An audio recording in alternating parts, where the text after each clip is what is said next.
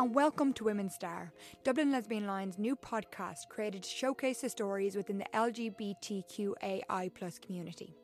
We want you to feel included whatever way you present yourself to the world, so if you have a story you want to tell, get in touch with us at www.dublinlesbianline.ie.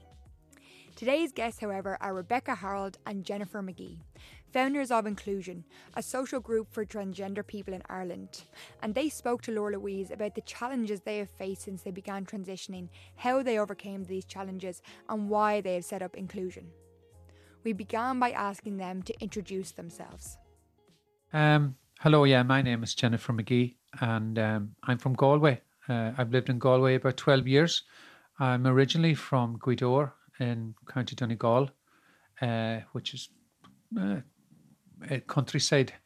It's a lovely part of the world when it's not raining. Very much like Galway, really. And I did live in Dublin as well. I lived in Dublin for probably 10 years and then moved to Galway in 2008.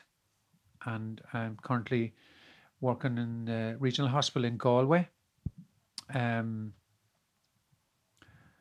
So, I think that's sort of my introduction. Great, thanks, Jennifer. Thank you. Hi, I'm Becky Harold. I'm from Kilkenny.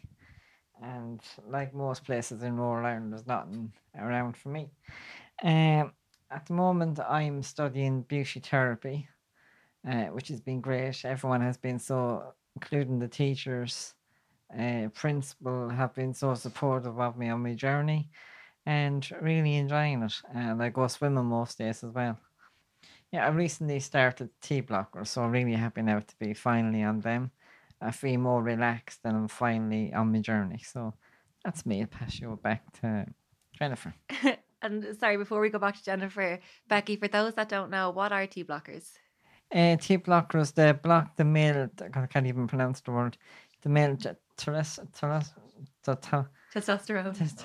yeah. You're so done with it, you can't even say it. Basically, to stop all male functions from happening. And I'm kind of still at the stage of learning things as I'm going along myself. And for 3 days after getting it was very kind of nervous wracking. I was waking up every morning expecting to see miracles. And wondering is this normal, what's happening. And like I know there lately I felt a bit maybe weight gain slightly, and I was told that's normal because then when I be starting the estrogen things will start redistributing fat, and then I'll have it hopefully bosoms by September. Get in your curves. So. And Jennifer, was there something you felt you wanted to say? No, I was just going to say I probably forgot to mention my hobbies. I wasn't sure if I suppose when I started my own transition about 5.5 years ago, I was starting from point zero again because, I'd lost a lot of family, most of the friends. There wasn't great support networks at the time. So I really didn't know how to go about, I suppose, re-socializing myself, if that's the right term for it. But so now 5 years later, I suppose I've quite a vast amount of interest. I do hot yoga a couple of times a week. I'm part of a book club. I'm part of a social meetup group on a Sunday, which is basically coffee and a chat. I'm in Galway Toastmasters. For anyone who doesn't know that, that's to do with kind of self-improvement, people speaking in public and stuff like that. But it has been quite a tough climb back, back out of the social doldrums. It's kind of, as I said, it's like being catapulted out of a moving airplane. That's the best way I can, socially when you're starting, because I think without getting too far into it, the social fallout can be massive, Of coming out. Well, from starting to transition, certainly, I think your own ideas about it, and how it's going to go, tend to disappear. Obviously, there's good parts as well, but it is exciting. But I mean, there was lots of tough days, but it makes you resilient though in the long run, But yeah, Okay. Thanks, Jennifer. And God, you're both so active. You put me to shame. No. Before we get into our topics, we're going to talk about today. You are so good to travel on a Sunday afternoon and miss your meetup, from all the way from Galway, all the way from Kilkenny, and you came to sit in the Dublin Lesbian Line offices and do this with us. So, Dublin Lesbian Line, how did you get to know us? What made you want to do this for us? I got to know you first. I think it was last February or March. I might have the date wrong. And that was the wellness course. It was a 6-week course, which I absolutely found brilliant. The other girls, and at the time, because of where I'm from in Kilkenny, again, just felt so alone. There's no community there at all for LGBT people. At one stage, they tried to set up one, and each time they set it up, I was the only person that showed up. So at the end, they gave up on it, and I was starting to really feel depressed and down on myself, saying, "Oh God." So then I forget. I think it was on Facebook when I seen the ad for it here, and that's when then quickly, I think it was actually on a bus on my way to an LGBT group for the first time meeting them in Carlow. When I'd seen it popped up the email, and I was frantically trying to reply back and trying to copy and paste the notebook and get things back, and and then when I got here then, and just it was such a relief, and really enjoyed the course. And every Monday I'd spend all week doing business, normal stuff. And then at the back of my mind, I was just thinking, oh God, another few days, I'll be up again. And just used to look forward to it so much, and it really helped me. And I can't thank the DLL enough. So Yes. thank you. Oh, thank you. It was great to get to know you then. You were a brilliant addition. And the fact that you came from Kilkenny every single Monday is incredible. Thanks, Becky. And Jennifer, would you mind saying how you got to know us? Yes, I think I got an email from a friend of mine who's actually in DLL. We were mutual friends at the time, and like Becky, I'd kind of voiced to her that I was struggling in Galway because, again, I suppose that they have a thriving enough community in Galway, but LGBT community, but again, they are quite, as I say, the age, to be very mainstream, kind of, I don't know, 18, maybe up to 25, 30, again, which I felt like I was kind of falling through the cracks there. There was nothing for me. But then I'm seeing this email, and to be honest, I didn't even know it was the workshop. I just thought we were going up to just have a chat and all that. Then when I landed, and I remember when I walked in and I seen all the goodies and all the sweets, I thought, oh, this is going to be a good day. And yourself, Laura, you were so welcome. I'm like, and I'd never actually experienced a welcome like that in my life. And I've been to groups before where you just kind of go in and go on, just sit there, and you're quite pensive and nervous. But that was never there, and it was like you could see inside our heads what we needed.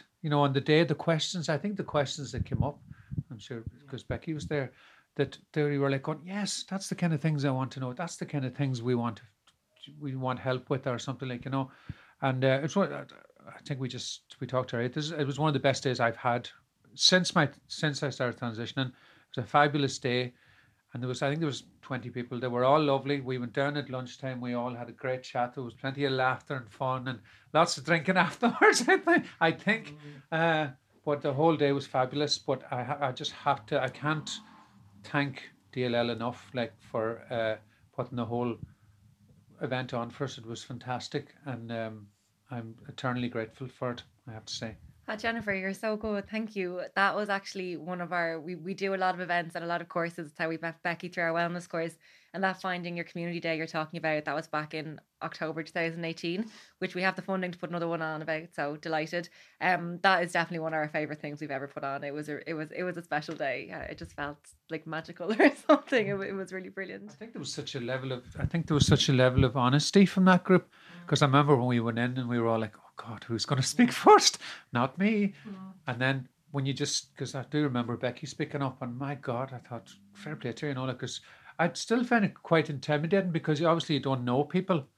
And I would have done wellness. I did a wellness course in the HSC in Galway in Merlin Park, and there was that sort of pensive feeling. But as it went on, then, obviously when people opened up, you felt like you had a kind of collective connection to each other. Everyone was opening up, and it was lovely then at the end, because the questions, and it was nice actually to get out what you were really looking for and what you wanted, as opposed to going into a group and just talking about issues. I don't know, I suppose that weren't really that relevant to you, whereas this really centered more on, what people individually are looking for. And so the two of you are here today, and the reason I asked the two of you to come in at the same time is because you actually made friends that day, didn't you? Yeah, I remember that day when I walked into the room and sat down, of course, and meeting everyone. And during the first 2 or 3 minutes, I made contact with Jennifer, and then Jennifer started speaking. And as the day was going along, oh God, I can really connect to this person, and this person is on the same journey, and she's isolated, kind of like me, in the rural area. So I said, I really hope I get to talk to Jennifer, like. And lucky enough, it came to lunchtime, and I think it was trying to pack up quick and try to get down so I'd get a seat beside her, like.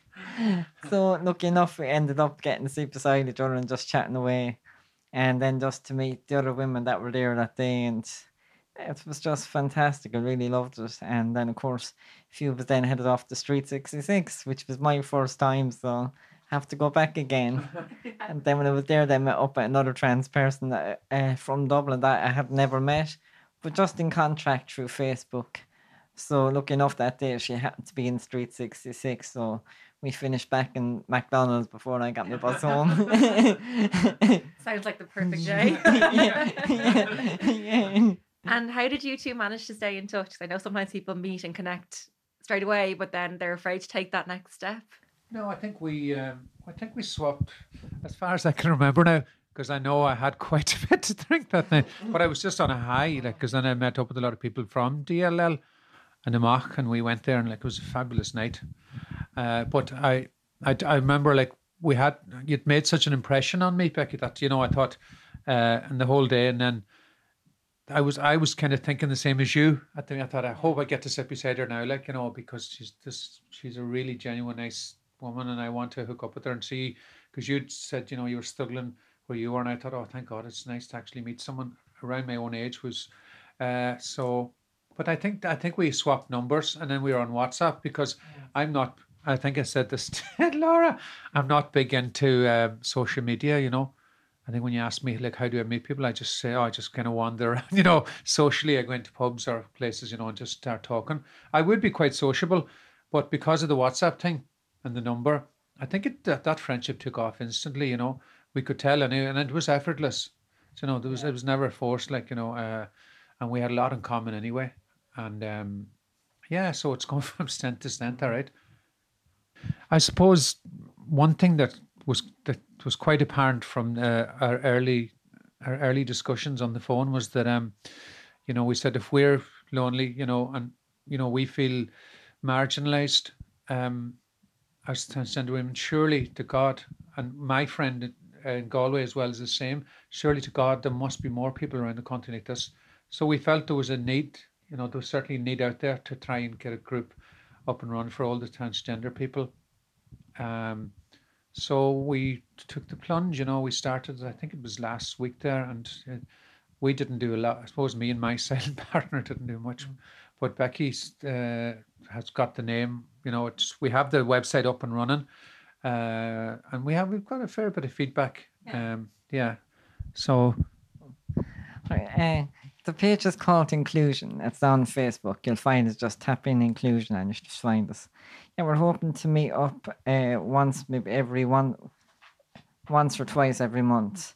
And we're hoping then to eventually our aim is to because other people like us in rural areas in Ireland feel so isolated and alone. I've been in contact with people from Kerry, Connemara, all different parts of Ireland, and like us, they feel isolated. So we'd like to see the group move from county to county. And hopefully, please God, in a few years, it'll inspire other little groups to spring up and develop from there. Just to inclusion, just to bring us together. And so at the moment, we just feel the mainstream groups in Ireland for transgender people doesn't cater for the older people. We just feel our life experience is totally different, and we can't make that connection. So this is really what we want to do, is just to help reach out and bring other women and trans men like ourselves just together. And yeah, I love that you're moving it around the country, but also as we see in the helpline a lot of people when they're especially in the early days of coming out and transitioning, they don't really want to go to something in their own county, especially in a more rural area. They would actually kind of like to travel where they could have a little bit more anonymity or feel a little bit safer. Becky, is it a what kind of setup will it be? Like a little social or yeah, with the how effort will you more to structure be it? like starting off social, like, but still by being social and meeting people and be friends with them, we'll also, be able to support each other. Like myself and Jennifer are now, like, we went to the group find in my community, and from that, like, we developed a friendship and were able to support each other. Like there recently, when I was going up for first appointment for my endocrinologist, Jennifer accompanied to that. So like it's just, yeah, it's just for friendship, socialize, and just to really to help people that feel isolated and to feel and for people that feel alone. Just to let them say that we're out here too. You're not alone. Like I always thought I was alone where I am. Sometimes I think I still am. I think I'm the only person, and I'm the only person I know of where I'm living. And I'd love to meet somebody else that's going through the same, and to help others to pay back. Thank you. Thank you, Becky. So, Becky, you spoke at an event that we did last year, and you were absolutely fantastic. Thanks. If you are comfortable with it, and you don't have to say, but Yeah. is there anything that you would be comfortable sharing about your what do you call it? You're jumping out of the closet, and how you spoke about how you found people through your course and that kind of thing. Yeah, I suppose a quick flashback to the last year and a half, maybe. A lot has happened in that year and a half. Yeah, I think like a lot of trans people, then I kind of don't think backwards. Like I came out to my friend. After her, I came out to my sisters, and from there, I didn't know how my brother was going to react, being a guy completely different. And he'd often make homophobic comments as I was growing up. And I thought, geez, I can't do anything. I can't see anything. How is he going to react? But she was actually amazing. He came up to me the next day and asked me how I was on the news. And of course, I'm acting, oh, not at all. On the news yourself, but didn't hear anything. And then he said, Jean and Tracy were up with me last night. I know. I said, oh, what do you know? And so I said it to him then, and he just a big hug, and he said, look, he said, it's okay with me. He said, I have loads of gay friends where I work. He said, it's fine. And I'm there for you anytime you need to come out with anyone else or any trouble, give me a ring. So that surprised me. And then one night I accidentally outed myself to the world. I was on Facebook and I said, I was wondering how would my name look on Facebook. So I went in to change my name, thinking, well, I don't have that many friends really in Ireland at this stage anyway. So I said, it'll only be American friends might be up. So I changed my name on Facebook, but I didn't realise there was a rule on Facebook. Once you change your name, you have to wait a month to change it back again. So then, because of growing up being trans, I was constantly hiding stuff and constantly lying about stuff. So on the spot, I was able to make up an excuse, and I straight away. This is about 3 o'clock in the morning, let's say, and I hopped into Facebook again. I opened up a new account, and then sent out a message then to everyone, all my friends, say I was hacked. And then, of course, a few days later, one of my American friends messaged me back and she said, I seen that on Facebook. She said, you weren't hacked, were you? And I said, no. So from that then, I was terrified. Oh, God, how was the rest of my family? I didn't want them finding out from a third person. So then I started telling my aunts and uncles, and one of the uncles turned his back. I haven't heard from him since. I'm dead to him, more or less, and never darkened my door again. So then I was talking to one of my sisters about it. I said, look, sure, how often do you see this person? And I said, true, maybe once or twice a year. So I often think it was always the back of my mind, but I know hopefully sometime it might change. Because I would have grown up with this person as a child, so I would have been always close. It was actually my godparent. So, and from there then, Yeah, so I agreed with my sisters. This was back in October 2017 that I wouldn't do anything until after I agreed with them until January. So of course, New Year's Eve night, I struck a 12. I jumped out of the closet. Amazing. So like Cinderella, I changed. So just went on to Facebook then and messaged all my friends and just said I'm out and this is me. That's incredible, Becky. That's incredible. So I was expecting a few to maybe get a surprise or whatever, but no, most of them are a bit shocked. It wasn't news to a lot of them. Like So yeah. So then after hopping out of the closet, I had seen my GP. Before that, actually, months before that, I went to my counsellor and said to her, because I go to another mental health group which is called Grow, which is I was basically going for anxiety, not realising this is where it was all stemming from. So the second meeting I had with her, she stopped me and said, before you do anything, I have to say something to you. And I said, is everything okay? And she said, yeah. She said, I just want to let you know. She said, before you even opened your mouth, she said, that first day I knew the gender issue was going to come up.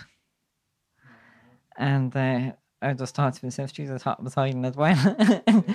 So constantly throughout my life, I would have been dropping hints like buying girly clothes or trying to grow my hair, and still no one was getting the hint.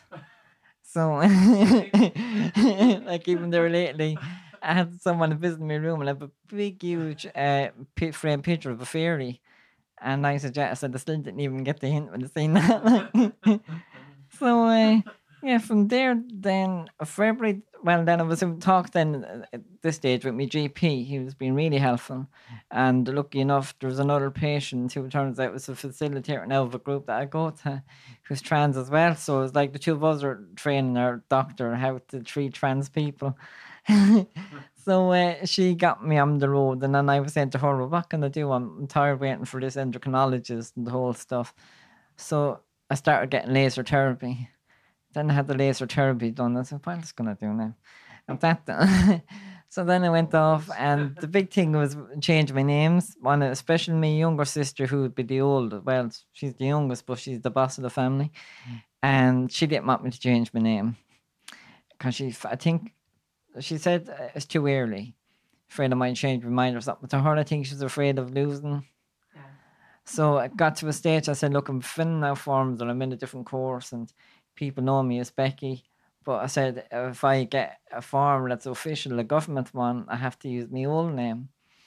So then I went back to her and I said, I wrote her a message on Facebook and explained it to her, and then she said, okay, I understand.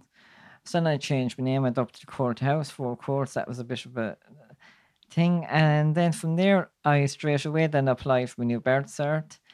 Then 2 weeks later, applied for gender recognition. And then I got on to Tinny then and other people trying to figure out how do I get my new passport. So the easiest way of getting the passport, just for anyone that's stuck like me when I was trying to get advice on that, you have to basically apply as a new person. And just slip in your old passport if you want. And just make sure you put enclosed, for some reason, they want the original copy of your gender recognition cert.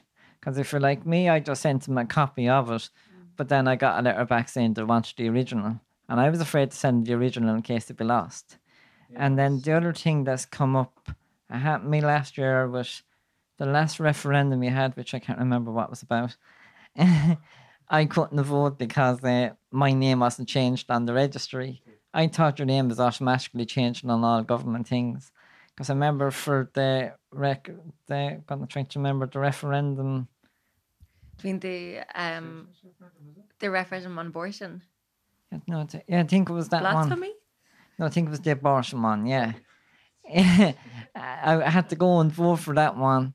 I was arrived at the polling station. They gave me passport. It was my old passport. They looked at the old passport and they looked at me and they said, "But that's not you. Why are you giving me this?" Yeah. So, like myself and a lot of trans people, then I had to come out again. So, I suppose one of my hardest things since I came out was with my gym, because when I had joined them, I hadn't given him my new name, like my name now, Rebecca. So I said, what do I do? So I went in and didn't say anything to him. And then about 2 months later, I came out to them, but I had my name officially changed. I explained to them I didn't know what to do when I joined because my name wasn't officially changed. So they had said, okay, they'll change it, but they wanted me to still use the male changing room. And so I had agreed because I just tried to make things easier for other people, as opposed to myself. So then I came, I think it was around June or July. I got to the stage where I couldn't handle it anymore. One night, I always remember I got one man to stop me in the changing room, asked me, why am I doing there? Really aggressively. And I just said to myself, keep walking, keep walking. And then he stopped me again and looked around, and the whole dressing room was looking, or I'd be blow drying my hair. And one night was sorry I ever done it. I looked into the mirror and I could see all the heads from all around the dressing room just staring over at me. Or another day in the tile, I used to always get changed in the tile. I won't get changed with the rest. It's an open plan thing. And I could hear two guys talking to the girl in the dressing room. Did you notice that? And one of the I just carried on. I was happy to hear him saying it. At the same time, I was kind of getting nervous.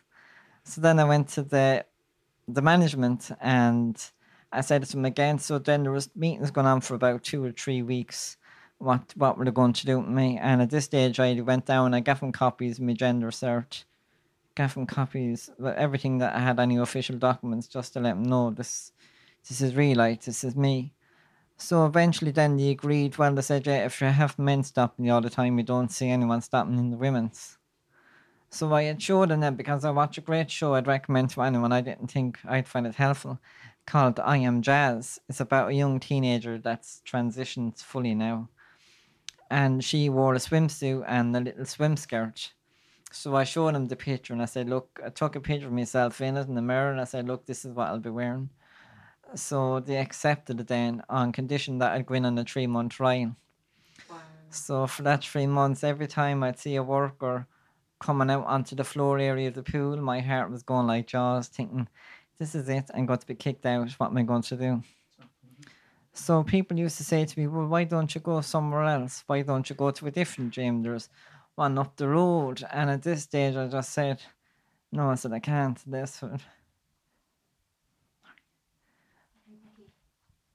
Why can't you?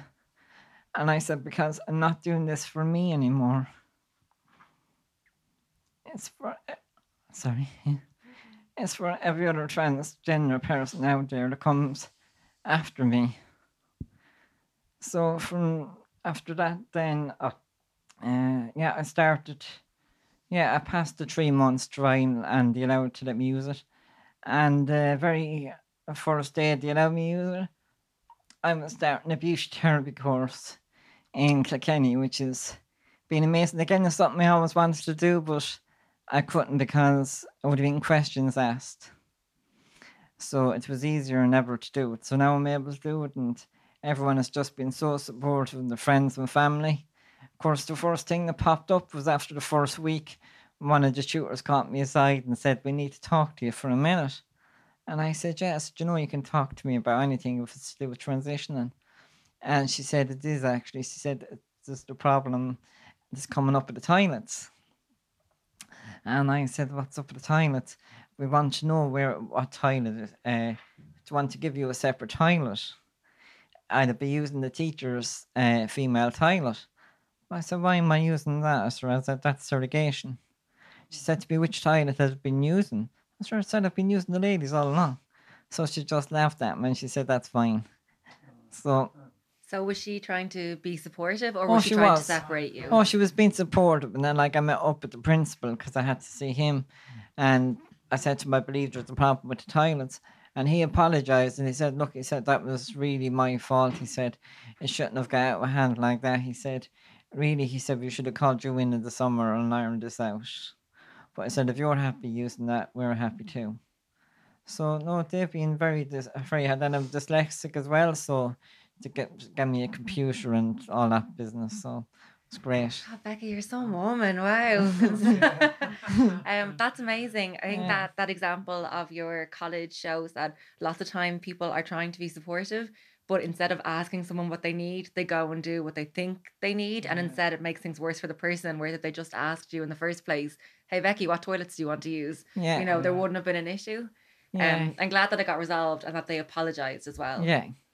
No, they've been like really good. Like And certain before subjects would come up because I'm doing beauty therapy. One of them came up with waxing, with bikini waxing, and I thought, Jesus, what am I going to do here? So, looking enough, I went to the tutor again. I said to her, look, I'm really worried about this bikini waxing. So, like, it's done very discreetly and all. So she said, look, I can do one of the girls, and they were fine letting me work away doing whatever I needed to do. And I just said, at the moment, I said, I don't feel I can get it done in myself. So they were happy with that. But next year now is going to be the bigger challenge because I haven't had my operation yet, and it's going to be Brazilian waxing and everything next year. That's going to be great fun next year. how were your classmates when you came out to them? Yeah, they're grand. It was the first day I had an appointment in the afternoon. And I came back the next day. One of my friends said, you'll be going mad. Everyone introduced themselves yesterday. And she said, I know how much that meant to you. So I I called one of the tutors aside after one of the classes and said it to her. I said, I believe everyone that introduced, I really needed to do it. And she said, do you really want to, like? And he said, what do you want to talk about? And I said, just who I am, like, the transition. And so I came out to the class and just said it to him, gave him a brief story, and wrote a poem. Of course, I was crying during that. And then I just said to everyone, I said, I wanted to get this out now that I feel like that I'm the elephant in the room. And one of the girls just replied, there was never an elephant in the room. So yeah, it just went really good, and everyone has just been so welcome and supportive the whole way journey. I think that, yeah, as they should be. But it's still there's still the experiences like the ones you had in the gym to make it stand out when people are supportive. Yeah. Thank you so much, Thank Becky. you. And you gave some really helpful tips and insights there, I think, for anybody that's at the start of their journey, or and thank you for making a stand in your gym as well. We know that not everybody's able to do that, but sometimes somebody has to. So it was really, really brave of you. Thank you, Becky. And Jennifer, if you don't mind, you were telling me earlier how when you first came out, you went over to Manchester. Yeah, I suppose I went over to Manchester, I think, in the summer of 2013. I'd gone to, so I started off, I suppose I came out very late. I kind of hugely underestimated it.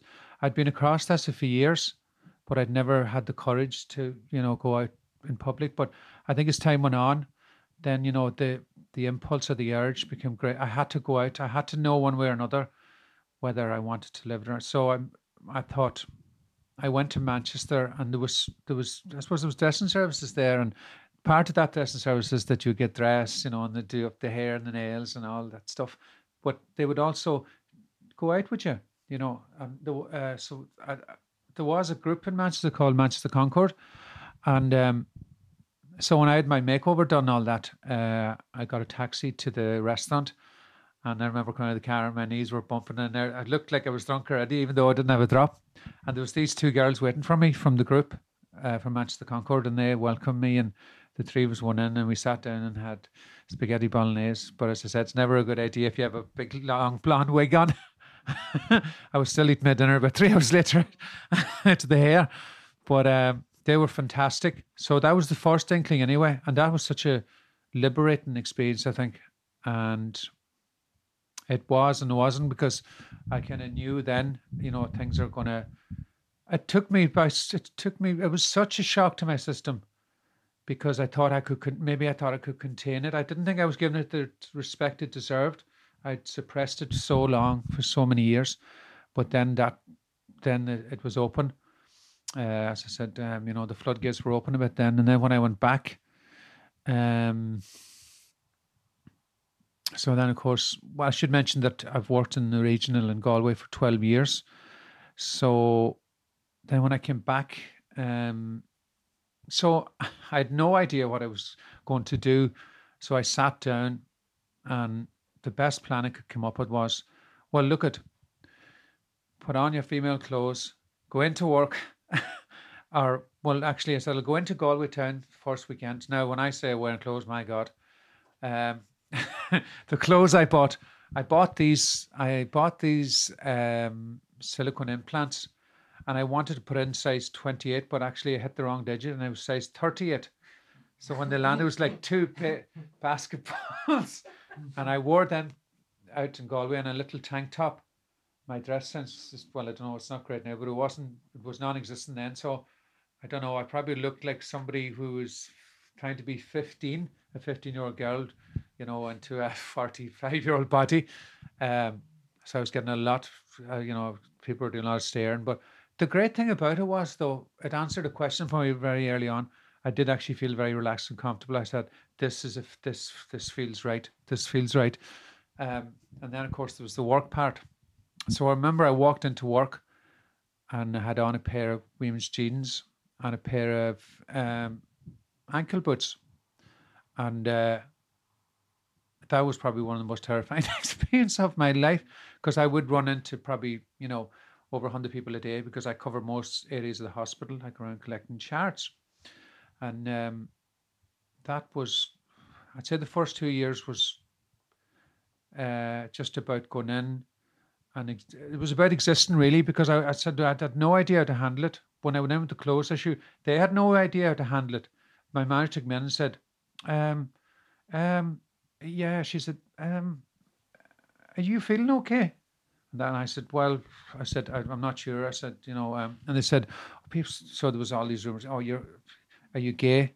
Or are you having a midlife crisis and all that? Now, I hadn't told them anything, because there was no such thing as a dress sense or anything, as far as I knew, in the hospital. But after a while, then I kind of said to them, well, I said, I'm living as a woman now and all that. And they were like, right, so will you be coming in wearing miniskirts and all that? Because, you know, we need to know, you know, we can't, like, we need to know what size or what you're going to be wearing. And I kind of said, well, I don't think you can ask me that. I said, but don't worry. I said, it'll be work appropriate, yeah. So they were like, okay, but they hadn't a notion.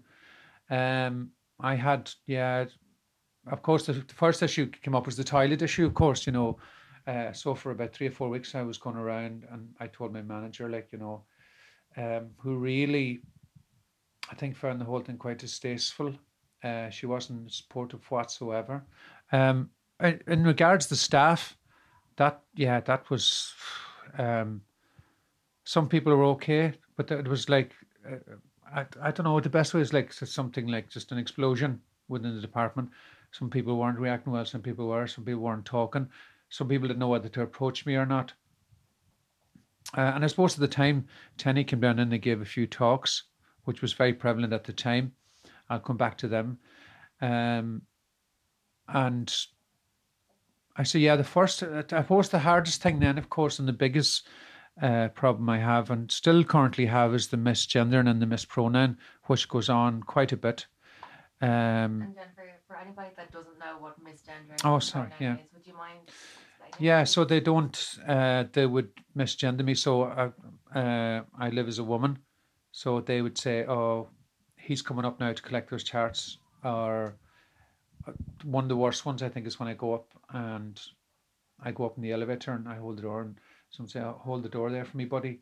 Or thank you, sir. Or stuff like that. Now, I wouldn't say it to the patients because obviously they're not trained, but I suppose the worrying part is that it's mainly staff that's doing it. And I suppose going back to my own area, the staff has changed over the last 5 or 6 years, so it's all new staff. They're quite up to date. But there hasn't really been any proper training since in about the last 2.5 years. Tenny's last 5 or 6 talks have all been cancelled. So that sort of left me in no man's land with the mispronouncing. Now, it is psychologically damaging because it was happening at such a rate. Like, so I made a record. I think it happened 15 times in 1 month. And then some days it can happen 4 or 5 times or once or twice. And people react 3 different ways, I found. So if people misgender you, they'll automatically change the subject. So if I said, "Oh, you misgendered me there," "Oh, and we'll see you again tomorrow," or they'll apologize, which is okay. They'll say, "Oh, sorry about that," and I'm saying, "Okay, that's fine." Or they can get quite they don't take it well at all, from being corrected, and they can get quite well, yeah, they're just very. They can be a bit bitchy about it, or they can be very negative about it. Then, and then the next time around, they won't talk. So I went to my managers and I said, "No, there's a big problem. We need to get proper training, and we need to get Tenny in." And they were like, I said, "What's my options?" And they basically said, "The only option open to you is to take a grievance against these people." I said, "I'm not taking a grievance against staff because of lack of training." And I think the way the structure is set up within the HSC is that there's no accountability. Nobody takes any onus for anything that's happening. So in their case, so of course I tried the union. I tried the union in their Impact, and they said to me that they were too busy with the housing crisis thing. So that's, they said, "We'd love to help you, but we can't," because I thought that would be an avenue to, it could trickle down to all their members, but that became a dead end. So there was another woman then that I contacted. She was going to help me. That came to nothing. So I think I got to a stage in there. I remember standing in the middle of the sort room one day, and I said, "Stop now. Stop now." I said, "That's enough," because I was still amazed, like, that there was nothing coming. People come, "Well, I'll look into that. Yeah, how'd you get on?" I think I locked horns with the head of HR because, she said she helped to write the policy. So I got quite animated one day, after being misgendered, and I said, "A policy is only as good," I said, I said that it's only words on a paper. I said, unless they're being enforced. And she said, "Well, sure, she said, if you've corrected people, what's the problem?" She said, "Sure, the next time around they won't do it." And she says, "Even if they do get training, sure, they might still do it." And I said, "I can't believe this." I said, "It's not up to me to keep correcting them." I said, "Do you realize how traumatizing that is for me?" So, of course, then they said, "Well, get on to Tenny and that." So I did say I'd come back to them now. I mean, I've had dealings with Tenny over a period of 2 years, 2.5 years. Unfortunately, and they do a lot of good work, and they're important. They're an important organization. But personally, I haven't had good experience with them. So then that's when I stopped. That's when I said, "Okay, you're at point zero now in here. I've got nowhere with the union, nowhere with HR. I've got nowhere with Tenny.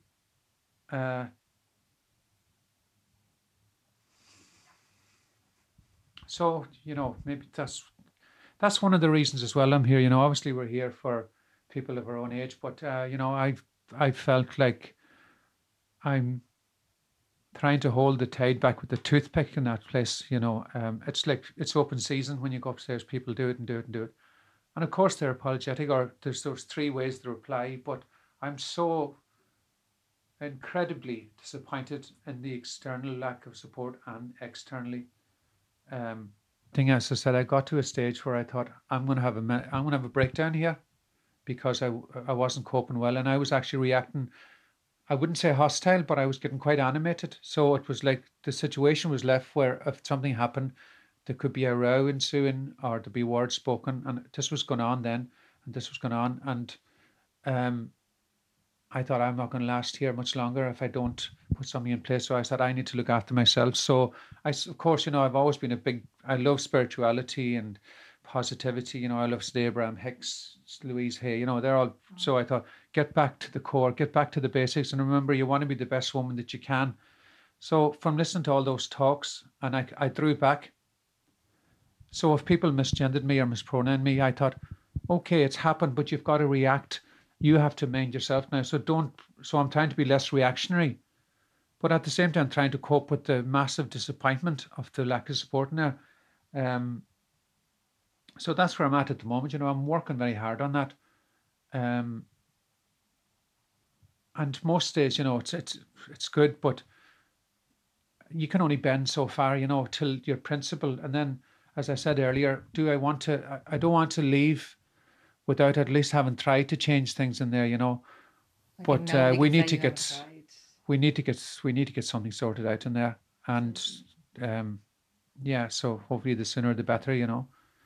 Absolutely. And before we finish up, you mentioned earlier about kind of difficulties that you've had to overcome or are still trying to overcome, as is your case, Jennifer.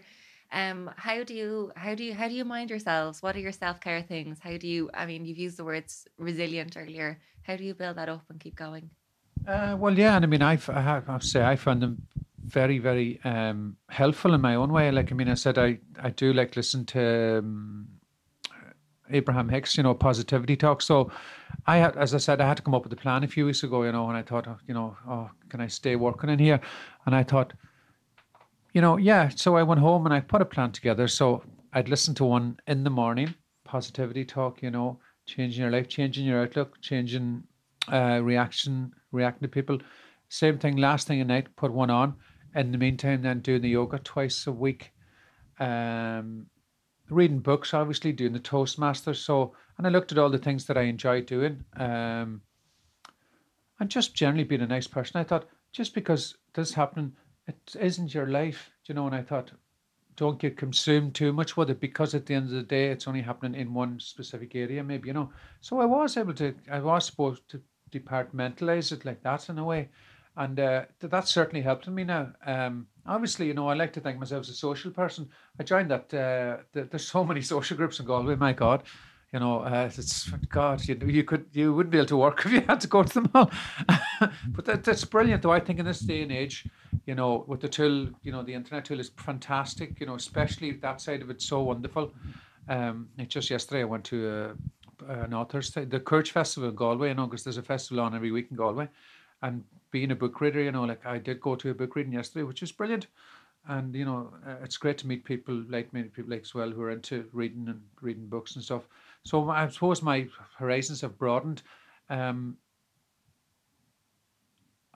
you see, the thing with this, when I don't want to go back to, but when like I suppose what the work I'm doing in the hospital now is kind of half clerical, which is, you know, predominantly female, and the other half still male, and that's the part, you know, I've sort of moved on mentally from the male part, but then when I go and I'm doing it on a day-to-day basis, it doesn't feel right to me. So as part of my growth and things to help me, I am trying to obviously, you know, retrain maybe in a clerical position, because I was hired as a male porter. So I'm trying to change that now by going, we'll have to look at the whole thing of transgender people, you know, what's appropriate when you're so far down the line transitioned. We need to look into that in the workplace as well. That doesn't seem to have been touched either, unfortunately, and that leaves you in no man's land, really, because you want these changes to be implemented, but really, in my case, I'm just doing them myself on a day-to-day basis. No one's come near me, no one's asked me, and when I'm questioned about it, I have to stand my ground and say, no, I'm doing this because this is helping. They're going, all right, oh, is it? And you know, so, but yeah, there are a lot of those things that I just said, they help me. And I like listening, I like humor, and comedy is a big thing that helps. So I do watch a lot of funny things. I watched Outnumbered there last week, you know, that British show. It just came up, you know, about the couple with the young kids. But it's great because the kids are so funny, like, you know, and they're more like the parents. But for me, that's a great tool. And Becky did mention the wellness course earlier. It's a brilliant course because they ran them in the hospital. The same, I think it's similar maybe to the ones you did, but I'm sorry I didn't go on it because there would probably a different perspective on that one. But they're hugely helpful. One of the good things the HSE run, and I just like to say that there's a lot of good people working in the hospital, but again, it's the lack of training and stuff like that that's letting us down. But yeah, but all those other things, yes, they're very helpful. And always having a good outlook and a positive outlook. And I say, glass half full. That's my motto, you know. Thank you so much. That's a really holistic and healthy approach, and full, because it looks like you're, you know, working on your self care in all areas of your life, not just in one or two. You are very good humoured and funny, and but I'll also, disagree. but also I think it's great that both of you as well are, and I know not everybody is in a position to do this or is that kind of person, but you're taking your experiences where you see something is missing and you're using them to make changes, which I think don't feel good at the time, but afterwards when you've made that achievement and you've changed things for the better for other people, I think it's incredible. Thank you. Becky, what were you going to say? Oh, you have a list, I see. Oh, I was just I had your question, so I was trying to write them down as I could remember. Yeah, just things that have help you like go that helps me with the transition. It'd be family, mainly my nieces and nephews. At times I'd be down and I'd go and visit them and it just cheer me back up to a tonic. And also into exercising, mainly the gym. I go swimming every day. And then there'd be also the cinema, which I'd go once a week with friends, relieve from stress and anxiety from the exams. So that helps to relieve that. And then also by joining the protest, whatever, in Dublin, or, fighting for trans rights and the This Is Me campaign, which I find fantastic, especially now they finally got to get a confirmed meeting with our health minister at long last, long overdue. And then other things that would help me at the start, when I'm still in the early stages of transition, was again the program I Am Jazz. You presume you'll find her on YouTube. And the other one that, the controversial one, Caitlyn Jenner's show, I Am Kate. But for me in that show, it wasn't Kate herself, it was the other trans women on it that were asking her questions, or like they were informing her about changing your passport and stuff. And like that's one again I thought, oh God, I never thought of passports. Or trying about when you're getting rid of your male clothes to your female clothes. And like me, I would have had a little cry I was doing it. Because part of the process is still like the other person done nothing wrong. But this is your time now. This is who you are. That's beautiful, Becky. Yeah. That's really beautiful. Thank you so much. And yeah, just watch another show like that might appear in the telly. Like RT had one called Trans Life, I think was the name of it. Then you had one on Channel 4 there lately, The Making of Me. Really and really ones like that, just because you're watching the stories and you're able to rate, and it really helps you and inspires you just to keep going on the journey. Thank you so much. And the very last thing I want to ask you, if there is anybody listening that is not out yet or at the early stages of coming out or transitioning, what would you tell them, or what would you look back and tell yourself at that stage? Well, the first thing I would say is don't be too hard on yourself. You'll make loads of mistakes, but you'll also make a lot of right. You'll also do a lot of right things. Like I think, as you said earlier, half the enjoyment is learning from the mistakes. There's so many brilliant things to look forward to. And I know people who are out there and they're vulnerable, and that's how we met. I think if you have the tiniest bit of courage, do try and meet up with other people, and you will find there is nice people out there, never give up. Just remember there's other people going through things as well, but you're not on your own. That's all I would say. We're all fighting the fight on some front, some way or another. But at the end of the day, we'll all try and get behind each other, if we can help each other a bit, Thank you. Yeah. Becky, have you got anything you'd say? Yeah, just there is light at the end of the tunnel. As hard as it seems, and just you will get to some number of times in the journey. It's like a roller coaster. Emotions is mainly positive. Like I've never had so many friends. I've never done so many things. I never thought I would have been sitting here. And things that you think are impossible can come true. The creators of this podcast are Dublin Lesbian Lines, Laura Louise Condell and Katrina Murphy, and we would like to thank Becky and Jennifer for speaking to us for this episode. You can find more information about inclusion and upcoming meetups on their Facebook page. Dublin Lesbian Line is a confidential support service for the LGBTQAI+ community. If you've been affected by anything in this podcast, you can reach us at 01 872 9911 or contact us on our online chat service at www.dublinlesbianline.ie. Dublin Lesbian Line is run by volunteers and relies on voluntary contributions, so we would greatly appreciate any financial support you can provide us. Whether it's €2 or €100, it makes a huge difference to a small organisation like ours. Thank you for listening and take care.